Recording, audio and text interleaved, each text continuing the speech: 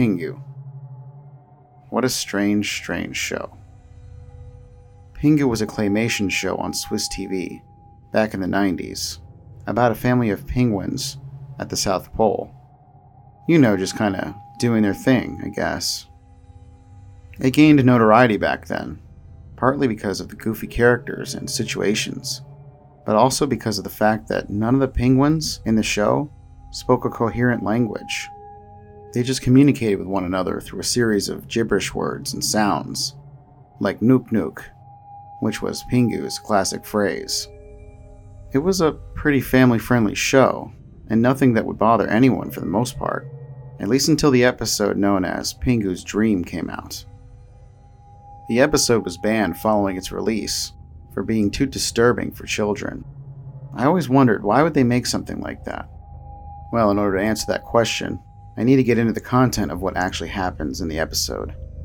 At the beginning, Pingu is sleeping in his little igloo, and the whole structure just lifts off of him out of nowhere. Then his bed grows these long, lanky legs and starts carrying him around the South Pole. That's when a massive, out-of-proportioned walrus catches a glimpse of him on his bed, exploring the ice. And the walrus is so strange looking. It has a thick mustache, weird dark eyes, and, most bizarrely of all, a set of totally human-looking teeth. It begins to follow Pingu, popping out of the water and laughing, toying with him as it blocks him from leaving. He then eats a portion of Pingu's bed and lets out this disturbing laugh, which sounds like the chuckle of a creepy old man. Pingu then runs away, sliding down a cliff and landing in his bed, signifying it was all a dream. The weirdest thing is that it's believed there was actually some real-life lore behind the disturbing episode, according to various online circles.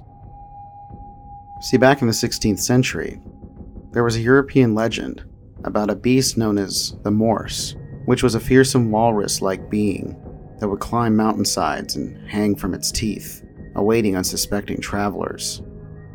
Some still see the Morse as a Bigfoot-type figure in Scandinavia, and claim that it has been responsible for many disappearances. So how does this connect with the episode?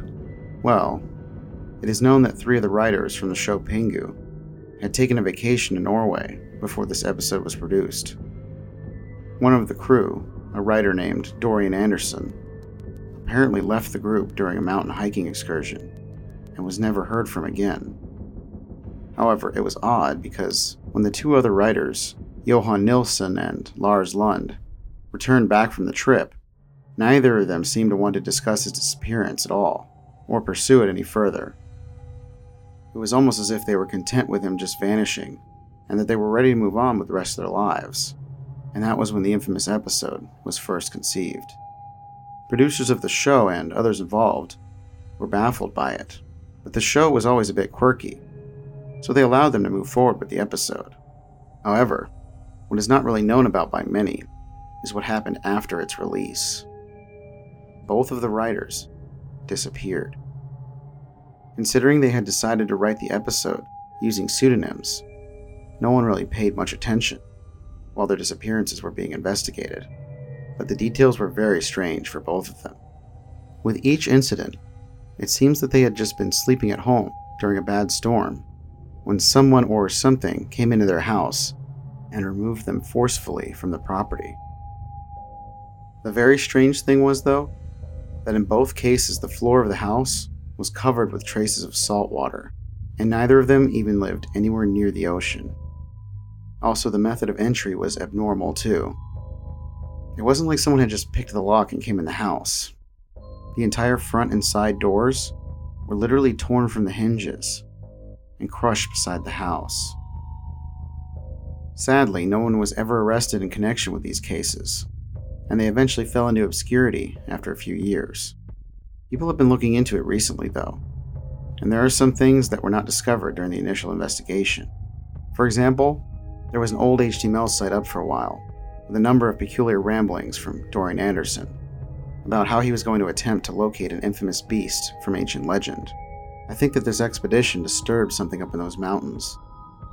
Something that was perhaps asleep for countless years. And the others were afraid it would come for them too. This would explain the theme of the giant walrus in the episode following Pingu, for no particular reason. More evidence of what happened was from a journal that Lars used to keep, which was released by one of his relatives online.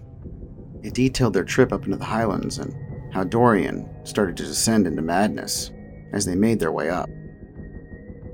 Apparently one night, as they had nearly approached their final destination, he awoke in their tent in a sweat, even though there was a freezing blizzard going on outside.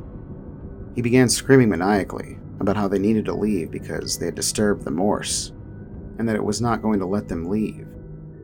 Freaked out and confused, the others tried to reason with him, but Dorian just tore out into the snowstorm and never returned again. With no idea what else to do, the rest of the crew searched for him for the next day or so, but they were completely baffled as to where he would have gone. That was when they also began noticing strange large tracks appearing around their campsite. The hiking party returned back to base camp and alerted authorities to continue the search for Dorian, which, as you know, was unsuccessful. However, the journal entries didn't end there. There was one more entry the day before Lars and Johan had written the episode. In it, Lars spoke about how he'd been on an evening jog after work that day and had gotten rained out. Apparently, as the rain grew stronger, Lars tried to cut through an alley in the city to get back faster. As soon as he did this, he witnessed a massive silhouette approaching him from the other side of the alleyway through the pouring rain. It had no beast's glistening body, which appeared rotten and oily. It would lose pieces of itself, slowly falling apart as it slithered closer and closer to him. He estimated that its size was about as large as an SUV, and described that its head had these 4 jagged tusks pointed out in different directions. As it closed in, it revealed this deep chasm of a mouth and released a horrific, wet growl.